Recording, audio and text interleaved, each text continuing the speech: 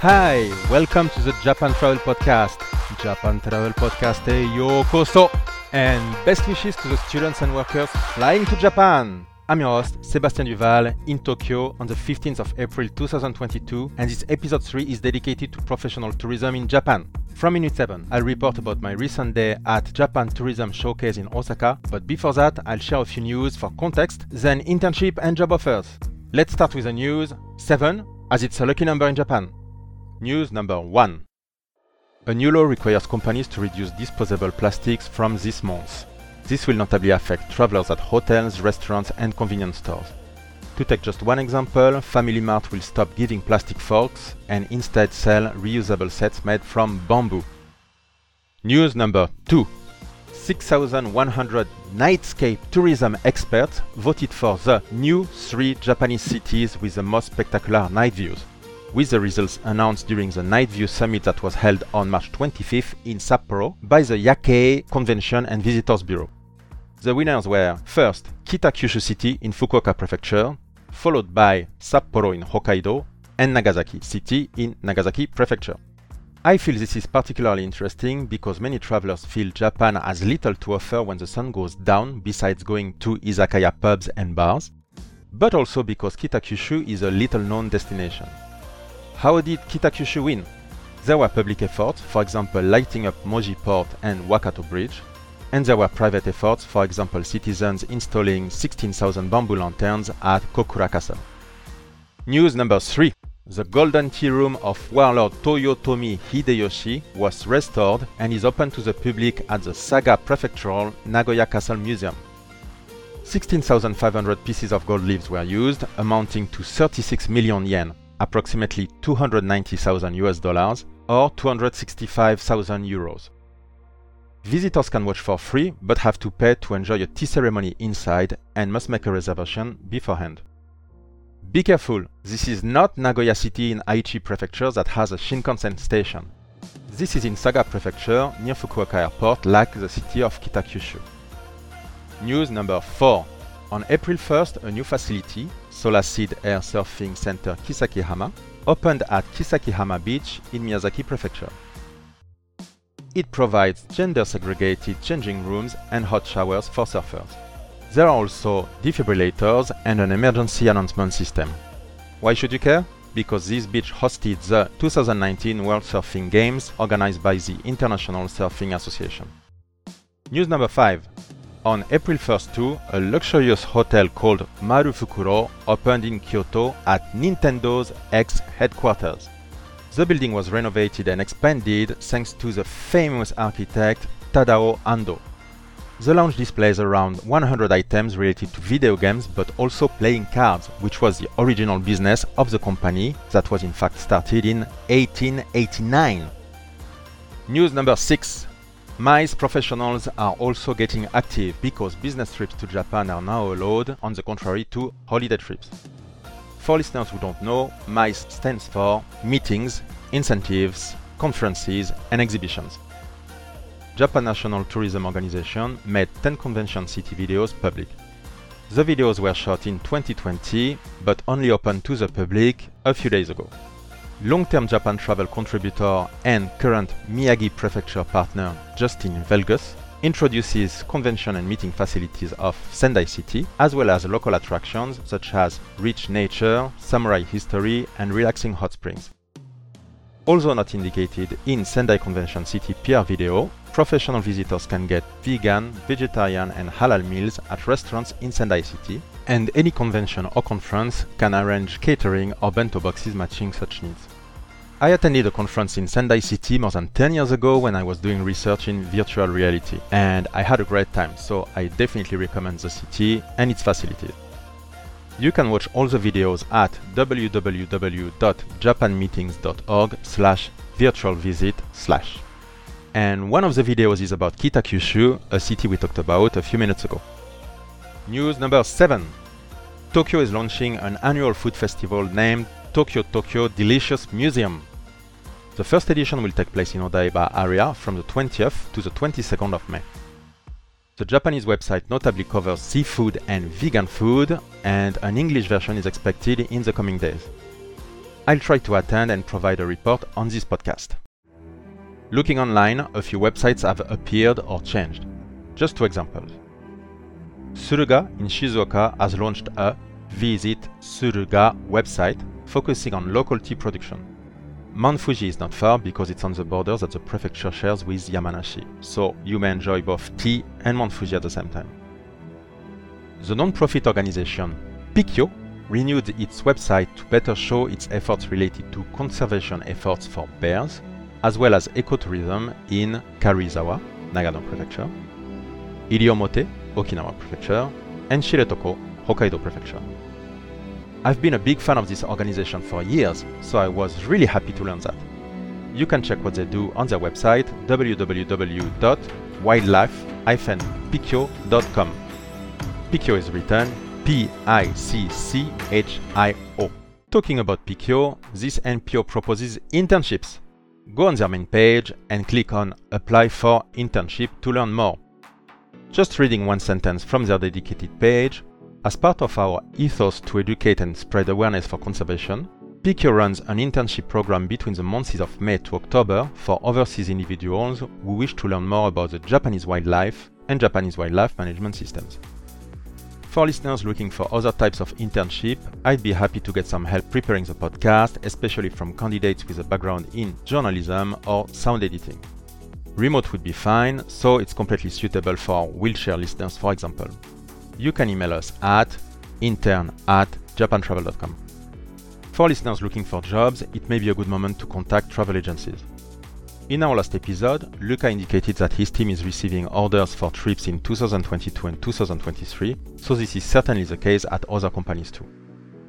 Focusing a few seconds on Japan Travel KK, we are always looking for more virtual guides, typically residents in Japan interested in guiding during live online tours in their regions, mostly foreigners skilled in English at this stage, but also sales staff for the media department to discuss with local governments such as cities or prefectures to create articles, videos, websites, or organize consulting sessions, pilot tours, or surveys, for example.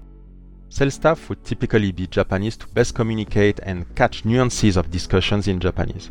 Other jobs, such as marketing associate, would become available depending on the changing needs of the company and on personal events in the life of our staff, for example, getting a baby or moving to another country.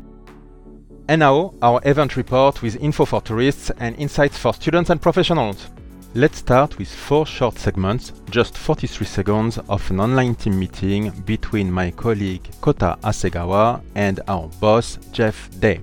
Yeah, it was really worth it.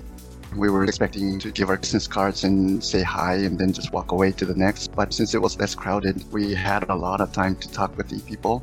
I do the introduction and then Sebastian talks about his experience in these rural areas, and people we were talking with was really surprised with his knowledge about their area. That way, I think we left a very good impression. It's a good combo. Yeah. So it was. It was a huge help from him.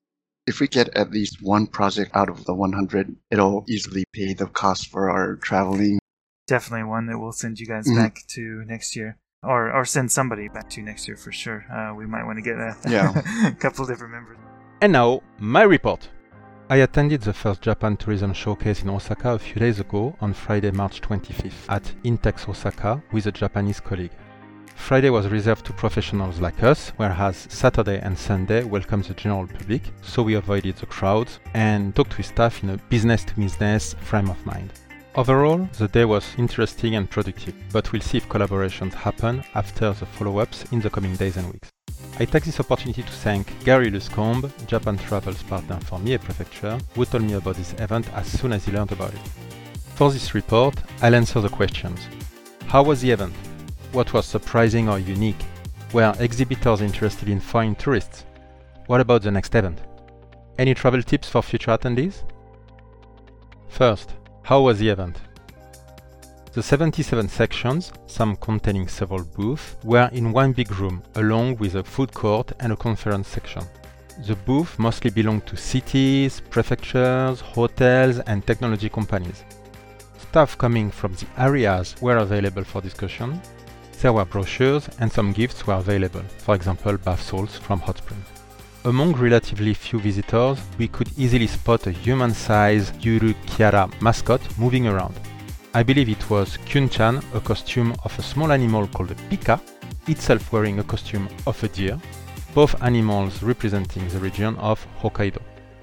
No surprise, mascots are typical at Japanese events. Hokkaido was well represented, and its presence felt particularly pertinent as it is famous for its big open spaces, something that travelers wishing to avoid big crowds will appreciate when travel fully resumes.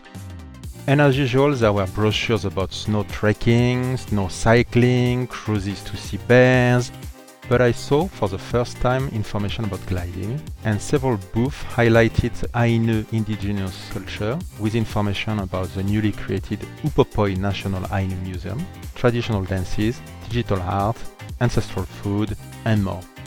For gliding, see the website of Takikawa Sky Park. Kids can fly from 10-year-old. For an awesome digital art experience, see the website kamuylumina.jp. KAMUYLUMINA.jp. Watching the video on this website got me all excited. The Kansai region was of course well represented too, because the event happened in Kansai and because the region is getting ready for the World's Fair that will take place in Osaka in 3 years.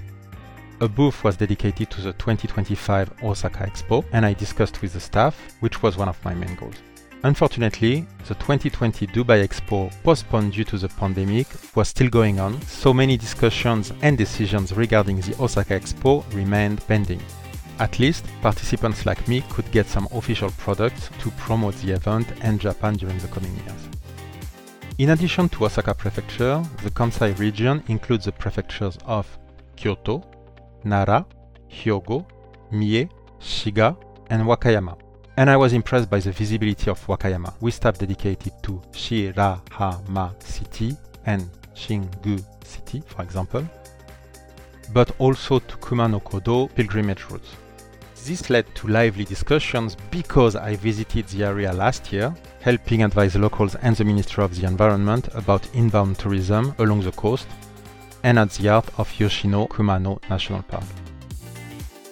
I have exciting memories of sea kayaking around the forbidden island of Kashima, but also of hiking and cycling in the countryside there. I'd like to highlight that the booth of Kumano-Kodo was probably the only one with documents in Spanish, due to a partnership with the Camino de Santiago in Spain, known as the Way of St. James in English. Without detailing everything else, I just say that delegates of diverse areas were present. For example, Shirakawa-go, Nikko, and Fukui. Let's just discuss a bit these ones. First, the village of Shirakawa-go was designated as a World Heritage by UNESCO, and the staff told us that they would love tourists to spend at least one night on site instead of doing just a day trip by bus. I'd strongly recommend it, as I relaxed 2 days in that village 15 years ago with an excellent dinner and refreshing night in a traditional house, walking in the morning with the whispers of the wind and the songs of the insects. Second, the city of Nikko notably featured its theme park Edo Wonderland, which showcases life in the times of the samurai. Edo Wonderland manages to stay afloat nowadays thanks to its Japanese clients, but also to its foreign clients, mostly soldiers and their family coming from American bases in Japan. I was glad to learn that vegans are welcome at this theme park. You just have to ask for soba noodles. And third, Fukui Prefecture felt very special because its budget is certainly very limited. Why? Because it can gather much money from taxes for two reasons. First, it's not a popular destination, so not many people come. And two, because its population is small, only 787,000 inhabitants, compared to millions and millions in many other prefectures. That being said, the staff was lively and friendly, wearing a traditional Haori jacket with cute dinosaur drawings at the bottom to match the awesome dinosaur museum that is in Fukui Prefecture. I visited it once and I saw fossils of regional dinosaurs, including the Fukui raptor and Fukuisaurus. I also saw technicians cleaning fossils, gems, and some augmented reality and robot dinosaurs. It's really a great place for adults and kids alike. If you plan to go, please note that this museum will be closed from December to summer 2023 for maintenance as well as for the creation of an additional building. What was surprising or unique? No big surprise for me because I had checked the list of exhibitors before going.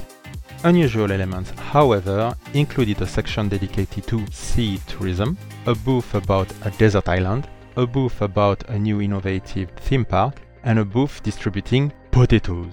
The section about maritime tourism included delegates from several companies, and at least one of them is preparing new routes to match the interests and patterns of international travelers. The content differed greatly from what Luca introduced in episode 1. The staff was not talking about cruises of a few weeks, but cruises of a few hours. In a completely different section of the event, we discovered a company that lets travelers rent a desert island shaped like a whale.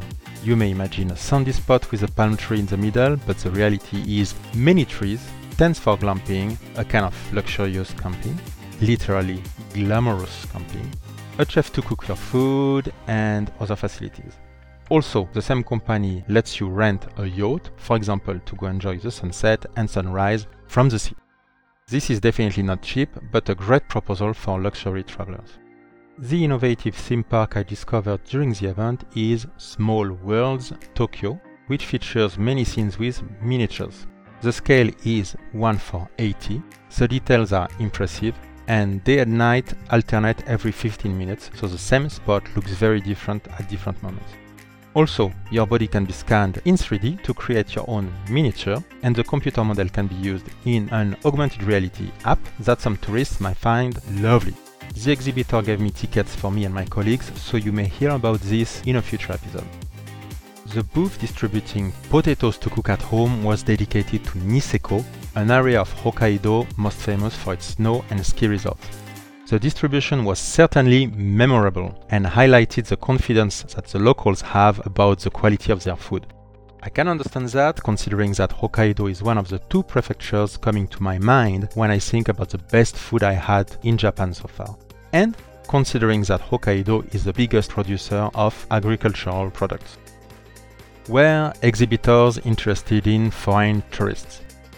Some exhibitors showed great interest in attracting foreigners and saw the current period as important to get ready to catch as many as possible once international travel resumes. However, most exhibitors focused on the domestic market. Japanese citizens living in Japan, not even foreigners living in Japan. The obvious reason is that the Japanese borders are still closed to tourists without any calendar or clear steps to reopen. A less obvious reason is that some budgets have dried up because less tourists means less tax collection, and that has been the case for 2 years. Just adding a few words for context. Looking at the faces, my best guess is that all the exhibitors were Japanese staff, though one introduced herself as a binational German-Japanese. And among the visitors, I saw 5 Caucasians, I suppose staff from travel agencies or software companies. What about the next event, maybe in spring 2023? This event was fine for a first edition, and I believe a 2023 version would be worth attending for tourism professionals in Japan. Next time, the inbound market should be much more discussed, hopefully with open borders, but at least automatically because the 2025 Osaka Expo will get quite close. Thinking about the organizers, I'd recommend adding at least one vegan option on site to show open-mindedness, to align the organization to the United Nations Sustainable Development Goals, and to promote the Shojin Ryo Ri vegan cuisine that originated near Osaka because the Japanese cradle of Buddhism is Nara. Thinking about the exhibitors, I'd recommend having all the brochures available in digital format. This would be less cumbersome, more practical to archive, easier to explore with a search tool, and easier to share with colleagues or travelers. Thinking about the attendees, maybe you, make sure to bring many business cards. Any travel tips for future attendees? Tip number 1. Attendees doing a day trip from Tokyo should make a reservation for their Shinkansen high-speed train on the right side of the train so they can see Mount Fuji in the morning. It would not be helpful to reserve on the left side when coming back because it will be night and you will not see anything. Tip number 2. Vegans can easily find a meal near the Shinkansen station of Shin Osaka. So before going back, you can just go to the Japanese chain Moss Burger and order a green burger. Third tip, be careful with the sakura-themed drinks on site at the event's food court. For example, if you take a cafe latte with cherry flowers floating, you may discover that the drink is very sweet, but the cherry flowers themselves are very salty. If you enjoyed this episode, make sure to subscribe now to be notified about future episodes, and please leave reviews on your favorite platform. Episode 4 will be about places to love in Japan. That's one you'll certainly not want to miss. In the meantime, you can let us know your thoughts at podcast@japantravel.com. Thank you for listening, thanks for helping, and sweet dreams of Japan.